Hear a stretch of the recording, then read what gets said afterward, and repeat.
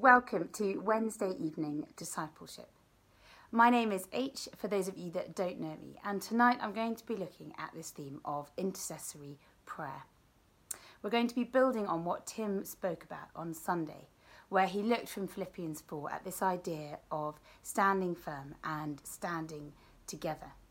And one of the things that Tim drew out from the passage was Paul's desire for the Philippians to be of the same mind, to have a common purpose, a common hope, and a common desire, and to help one another, to contend with one another for the sake of the gospel. And this theme is so particularly poignant at the moment, as we see all that has been brought to the fore with the death of George Floyd, reminding us again of the injustice of racism and all of the suffering that it brings. And right at the heart of Jesus' desire was to see unity. Tim touched on John 17, where we see Jesus himself praying for unity. He prays that the body of believers would be brought to complete unity, because he knew that it was through that people would see God's love. And this prayer today still goes unanswered. It is still a prayer to be praying today for unity. It's right at the heart of God's desire for his church. And one of the ways that we can come to unity together is through prayer, particularly through intercessory prayer. And this evening I'm going to be looking at this idea, and then Jago is going to come and talk to us about how we can be specifically praying for the end of racism and for hope and for reconciliation. Intercessory prayer, it has this incredible quality to it to bring unity, because when we come together in prayer, we are united around a common purpose, a common desire, a common hope. This desire to see God's will be done on this earth, this desire to see people come to know him, and for the end of suffering. So what is intercession? Well, if I had to sum intercession up in a few words, I would say that it is when we are moved to respond in prayer to the things in this world that we see that are not right, that are not God's will, where we see suffering, where we see injustice, where we see disunity, discord, when we see illness, sickness. We're moved to get on our knees and to say to the Lord, intervene, come and intervene, and may your will be done in this particular situation. And I think there are two things that help us to see the worth of intercessory prayer. There are two things that really we have to believe in order to believe that intercessory prayer has a function, has a worth. The first is to believe that we really have been given a role by God to shape human history, to shape people's lives, to shape situations through prayer. That is what he asks us to do. He has given us that role. And two, to believe that as we live out this role, as we intercede, to really believe that God's power will break through, that he really will intervene when we ask him to. And I want to focus particularly on some verses in Exodus chapter 17. And just to give you some context, in this passage, the Israelites are being attacked by the Amalekites. And so in response to this, Joshua has taken the Israelite army to go and defend Israel, to go and defeat the Amalekites. And at the same time, Moses has gone to the mountaintop with Aaron and Hur, with the intention of praying, of interceding, all the while that Joshua is fighting. So I'm just going to read these verses from chapter 17. It says, "As long as Moses held up his arms, the Israelites won. But when he put his arms down, the Amalekites started winning," i.e. started winning the battle. "When Moses' arms grew tired, Aaron and Hur brought a stone for him to sit on, while they stood beside him and held up his arms, holding them steady until the sun went down. In this way, Joshua totally defeated the Amalekites." This passage, it shows us what intercession looks like and the role that we and God and those in the church play in intercession.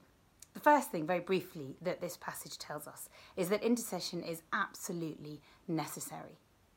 If Joshua had taken the Israelite army out to fight the Amalekites without Moses praying, without Moses interceding, the Amalekites would have won. Because we see that every time Moses gets tired and drops his arms, the Amalekites start to win. So we know from the outset that intercessory prayer is necessary. The second thing that we see is that we are given this partnership with God. Sometimes I find that my problem, or the thing I find difficult about intercessory prayer, is why I need to do it.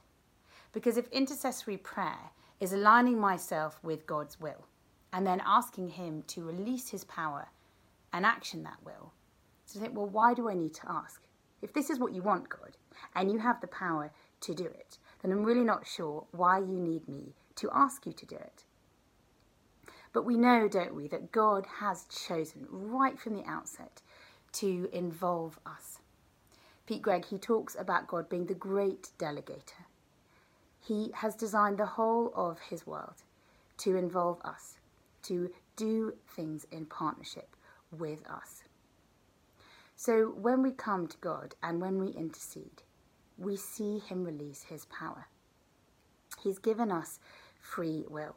And in the Garden of Eden, we see Adam and Eve make that choice where they say to God, my will, not your will. When we come to God in prayer, we do the opposite. We come to God. We see the brokenness. We see what's happening around us. And we say, God, your will be done. Not my will, but your will. We do the opposite of what Adam and Eve did. We exert our will in the direction of God's will. We align our will with God's will. And when we do that, it releases God's power. When we intercede, then God intervenes. That's how God has designed it. And that's why intercessory prayer is such a privilege. Because what God is basically saying to us is, come and do it with me. Come and share my burdens. Come and share my heart with me. And then together, through you praying, see the world change. See my will be done. Pete Greig, one of probably his most famous quotes when it comes to talking about intercessory prayer, says this, says the hinge of human history is the bended knee. We really have been given the opportunity to shape what we see by asking God, by coming to him on our knees and asking him to intervene. That's how he has chosen to do it. So we see, as Moses does this, God intervenes. His power breaks through. We also see the third thing that we see is not just a partnership with God in intercessory prayer, but a partnership with one another. Intercessory prayer, it brings us together. It unites us around a common purpose or a common prayer, a common desire to see something change. If Moses had gone up to the mountaintop without Aaron and Hur, the Amalekites would have won. Because Moses wouldn't have lasted the distance. He wouldn't have been able to keep praying for as long as he needed to. He needed Aaron and Hur to hold up his arms in order to be able to keep interceding. There is an incredible unity that comes when we gather together in prayer, to pray for God's will, to pray for God's will to be done. I don't know if any of you got involved in the Upper Zoom last weekend, but I found that hour of praying so incredible, not just because I was sort of in partnership with God, but also because I was in partnership with those that I was praying to. It brought this sort of bond because you felt this closeness as you prayed around the same subjects. So intercessory prayer, it brings unity. Now, I don't know about you, but sometimes I find intercessory prayer quite hard. And you sort of think that you need to go on for ages in order to do it. And you hear about these sort of the prayer warriors, or oh, he or she was a great intercessor. And I feel incredibly intimidated. But one of the things that I have found so helpful with intercession is to ask God to come and break my heart for what breaks his heart. Because the reality is we're only really going to be compelled to pray and to continue praying when we really care about the matters that we are praying about. And when we say to God, come and show me what's burdening you, come and show me what's breaking your heart, God, and break my heart for those things, it changes everything. Suddenly we find ourselves compelled to get on our knees and to pray for those things. It's quite hard because the reality is what we allow to happen is to feel the pain that God feels to some degree. And so we sit with that pain, we sit with that heartbreak that God has. But it means that we also then pray. We pray for change because we are completely invested in seeing that change come about. It's one of the greatest privilege, intercessory prayer, because what it does is it takes you so close to the heartbeat of God, to what's so close to his heart, to what really matters to him. It's such a privilege to be in partnership with God in that way. I read this quote the other day by Thomas Kelly, who was a Quaker, and he said this as we ask God to break our hearts. He said, "We are quickened to a divine but painful concern for the world. God plucks the world out of our hearts, loosening the chains of attachment. And then he hurls the world into our hearts, where we and he together carry it in infinitely tender love." My hope is that tonight we can get together and as connect groups and we can spend time interceding for God's world, practicing what we've just been hearing about. And Jago is now just going to jump in and talk to us specifically how we can be praying for the end of racism and for hope and reconciliation. So I'm going to hand over to Jago now. In 1963, Martin Luther King had a dream for an America marked by equality and justice and freedom between black and white. Now, tragically, whilst there has been much progress in the last 57 years, that dream, it is still just a dream. It isn't a reality. And yet, let's be clear, it's not just a problem in America. The problem of racism is a problem that exists here in the UK too. Now, it is right for Christians for us to dream Martin Luther King's dream. We know where that dream will become a complete reality in the multi-ethnic vision of all God's people in the heavenly kingdom, a great multitude that no one could count from every nation and tribe and people and language standing before the throne. Now, that is a dream for the eternal future. But it is a dream that we should be praying for, that we should be working for right now too as well, isn't it? You know, Jesus told us to pray, God's kingdom come on earth as it is in heaven. Now, there's lots that I don't know in this situation. There's lots of ways I feel ill-equipped to speak into this situation. And I'm only too aware that in many ways I am a picture of white male privilege. But I do know that it is wrong to remain silent in the face of injustice. T.D. Jakes, who is the leader of the Potter's House Church in the States, he has recently said this. He said, "The church has a very difficult history when it comes to racial issues. We've become complicit participants, and now we have just been silent. I don't know which one is worse. Both of them are traumatic." There's so much that could and should be said in response to George Floyd's killing. And many people will say things far more wisely than me, far more eloquently than me. But if I was just to share one Bible verse that has been sort of pressing in on me more than any other in the last few days, it's a little verse in 1 Corinthians 12 where the Apostle Paul, he's writing of the church and he says this, he says, "If one part suffers, every part suffers with it." If one part suffers, every part suffers with it. One person in our church, Priscilla, she's black, she's in her 20s, and Priscilla said this to me. She said, "When I look at George Floyd dying under the knee of a white man, and I see in him my brother, my dad, or my nephew, all members of HTC should also see him in this way and be just as enraged." And she's right to not care, to be silent in the face of injustice. It is to devalue black lives. As Benjamin Franklin once said, justice will not be served until those who are unaffected are as outraged as those who are. John Tyson, the pastor of Church of the City in New York, has said this week how the killing of George Floyd is not just a tragedy in its own right, but it is also a condensed symbol, a visual parable of the whole problem of racism. We see a white man, an officer of the law, with his knee on the neck of a black man, seemingly oblivious of the problem, his hand in his pocket, extinguishing the black man's life as the man calls out, "I can't breathe."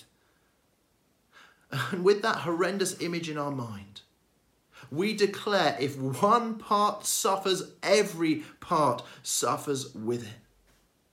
Whoever we are, whatever our skin colour, we must stand with people everywhere who experience racism and speak out against this injustice. We must say, Black lives matter. You know, St. Augustine, probably the most famous Christian theologian outside of the Bible. He lived around 400 AD. Most famously said, our hearts are restless until they find their rest in God. You know, he was a person of colour. He was from North Africa. He wasn't white like is so often depicted in paintings of him over the centuries, and that in itself, it says much about our church and about our society. But St. Augustine, he also said this. He said, hope has two beautiful daughters. Their names are anger and courage. Anger that things are the way they are, and courage to see that they do not remain as they are. And as people of hope, it is right for us to be both angry about the current situation, to have a right anger, a holy discontent, which doesn't lead us to sin or to violence, but which does lead us to respond with courage. Anger and courage. Now, this isn't a simplistic issue. And now is not the time for grand pronouncements, certainly not from me, where there is so much that I don't know and many ways that I want to and I need to grow, and I want us as HTC to grow together. None of us can do everything, but we all must do something to make it harder and harder for racism to exist. And it's worth saying that all sorts of commentators, they are totally correct when they say that it's not enough just to be not racist, to be neutral, if you like. No, we need to be actively anti-racist. And that fits with all sins. I mean, take greed. Jesus doesn't just say to us, do not be greedy, but he also encourages us to be actively generous, to be anti-greed. Ijeoma Oluo, the writer of the book So You Want to Talk About Race, she writes this. She says, the beauty of anti-racism is that you don't have to pretend to be free of racism to be an anti-racist. Anti-racism is the commitment to fight racism wherever you find it, including in yourself. But you know, for each of us, our courageous response, in amongst listening to others, reading up on this issue, speaking out on it, our courageous response, it must include prayer and intercession. Prayer isn't the whole answer, but it is an important and vital place to start. And what are we to pray for? Well, fundamentally, we're to pray for two things. We're to pray for racial justice, for an end to discrimination and for there to be equality. And we're to pray for racial harmony, for an end to hostility and for there to be reconciliation. And you know, both of those things, racial justice and racial harmony, both of them, they are at the heart of the gospel. Just think of Ephesians 2. We are all equally, justly deserving of God's wrath. We are all equally recipients of God's lavish, undeserved love and grace. We are all equally brought near to God through Jesus. And through Jesus, we are reconciled. We're reconciled vertically to God, and we're reconciled horizontally with other people. Through the cross, Jesus destroyed the barrier. He destroyed that dividing wall of hostility that was back then between Jew and Gentile, creating one new humanity out of the two. So on the big scale, let's cry out in intercession for those two things, for racial justice and for racial harmony. And then more specifically, let's be praying, let's be interceding for all sorts of things. Let's be praying for the friends and family of George Floyd, for God to comfort them in their grief. Let's be praying for the millions of other BAME people who are just experiencing these wounds, surfacing yet again, of being reminded how they've been treated unfairly and discriminated against. Let's be praying for so many of us who are rightly angry, that in our anger we would not sin, but that we would be people of courage. Let's pray, let's intercede for the church and for us as Christians, both globally and HTC specifically. Let's pray that we would understand our role as prophets and as peacemakers as we both pray and we act. Let's pray for the nation of America, particularly seemingly so broken at the moment. Let's pray for systematic changes that are needed to take place in countries, to take place in organisations, to take place in the church, to take place in our hearts. Let's intercede that these walls of hostility be removed, and let's pray for reconciliation to take place. Let's be praying for healing. Let me finish with Pete Gregg's post on Instagram with that moving image that you may have seen of police officers kneeling and asking for forgiveness in Miami as protesters approached. And under that image, Pete Gregg wrote this. He wrote, "Question, how do we pray for reconciliation at a time like this? Answer, humbly and with the meekness of Christ."